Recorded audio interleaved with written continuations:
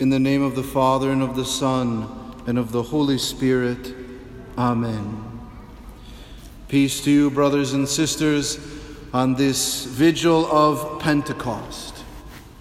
Tomorrow is the 50th day after Easter Sunday. Throughout this time, in the scriptures and the prayers, I've been preaching on what it means to live in the power of the resurrection of Jesus Christ. And now, in the Masses of this weekend, we celebrate when the infinite divine life that walked the earth in the person of Jesus Christ, the only begotten Son of God the Father, through him all things were created, sends forth the very power of the Holy Spirit to touch the lives of every believer. Yes, in the beginning the Spirit hovered over the formless void. Yes, Ezekiel saw and prophesied that the Spirit would give life to the dry bones. Yes, Jesus Christ said, "It is better that I go, so the advocate will come." Yes, it descended upon him at his baptism.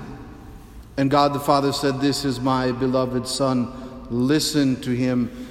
But then, in the fullness of all things, the sound of the mighty wind and the tongues of fire, it did come into the very life of the church. And then all that the church does has that divine life. That's why when you were baptized in the name of the Father and the Son and of the Holy Spirit. And that divine life was poured deep into your heart. When you were confirmed, that successor of the apostles laid hands on you, touched you with the holy oils, and said, "Be sealed in the might of the Holy Spirit." And so now we are mindful that every action that the church undertakes that is of any merit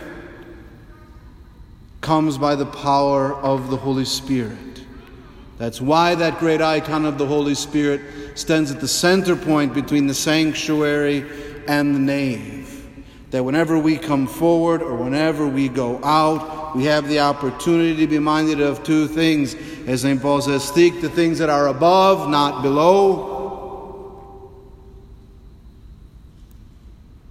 And you will be his witnesses in Judea and Jerusalem and to the ends of the earth.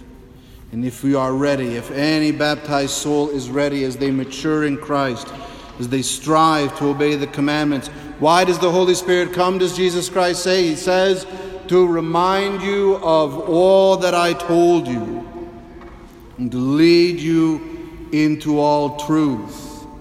And so St. Paul teaches us rightly, you know you have the Holy Spirit, which lives in the holy ones, crying out according to the will of God. The Holy Spirit does not exist to make me happy. The Holy Spirit is not interested in what Eric Sternberg wants to do. The Holy Spirit is interested in me having the true power to unite my will to Christ. Did I ever want to be a priest? Never. He said, "Oh, Father, you must have wanted to be a priest since you were a little boy." No. Did I like it in the seminary? I hated it in the seminary. Do I find things that I could want to complain about? All the time. I have a massive ego that I struggle with all the time. I would love to complain, except for that it has nothing to do with the Holy Spirit. Do I think we should make all Bears and Vikings fans just go live somewhere else? Yes. But that is not of the Holy Spirit. That has nothing to do with God. Do I think diet soda and decaffeinated coffee is an offense against God and nature? Yes. But that has nothing to do with the Holy Spirit. That's why I'm glad you laughed at it. Please don't be offended, all right? I don't think you're a bad person.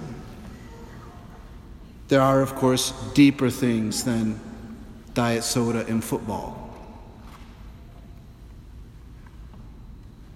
And in those things, when we kneel down and say, Lord, I wish to hunger and thirst for righteousness.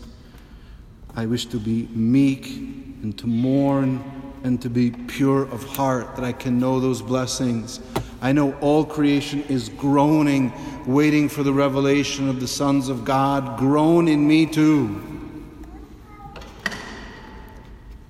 Father, not my will, but yours be done. And in that, you stand mightily like St. Peter after Pentecost Day. Gold and silver I have not, what I do have I give to you. In the name of Jesus Christ, be healed.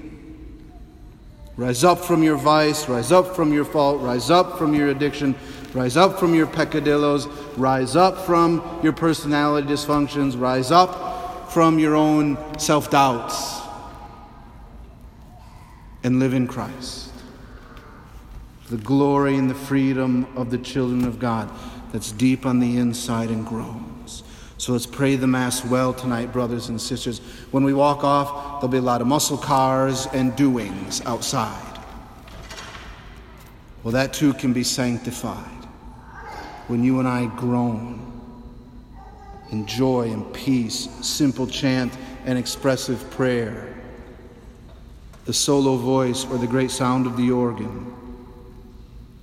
Not my will, but yours be done. Holy Spirit, groan in me. Remind me of all Jesus Christ said. Lead me to all truth, that my life and your life and every life can testify to the freedom and glory of the children of God.